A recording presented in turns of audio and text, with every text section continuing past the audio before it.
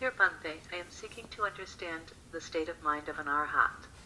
Is it a state of knowing everything about reality, or can a subset about reality that could vary from person to person?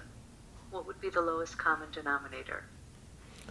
An arahant is not someone who knows everything. A fully enlightened Buddha is someone who has unobstructed knowledge. So it's kind of like knowing everything, except it's knowing whatever you want to know.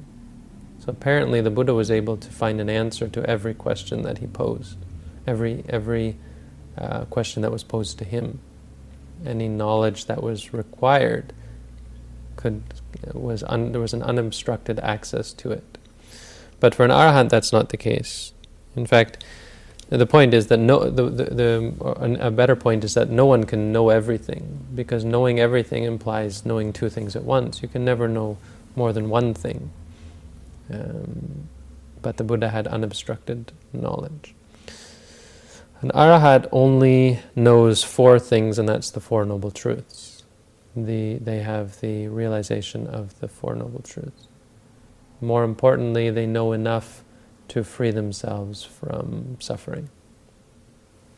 An arahant has to let go of everything. Only a Buddha has to know everything.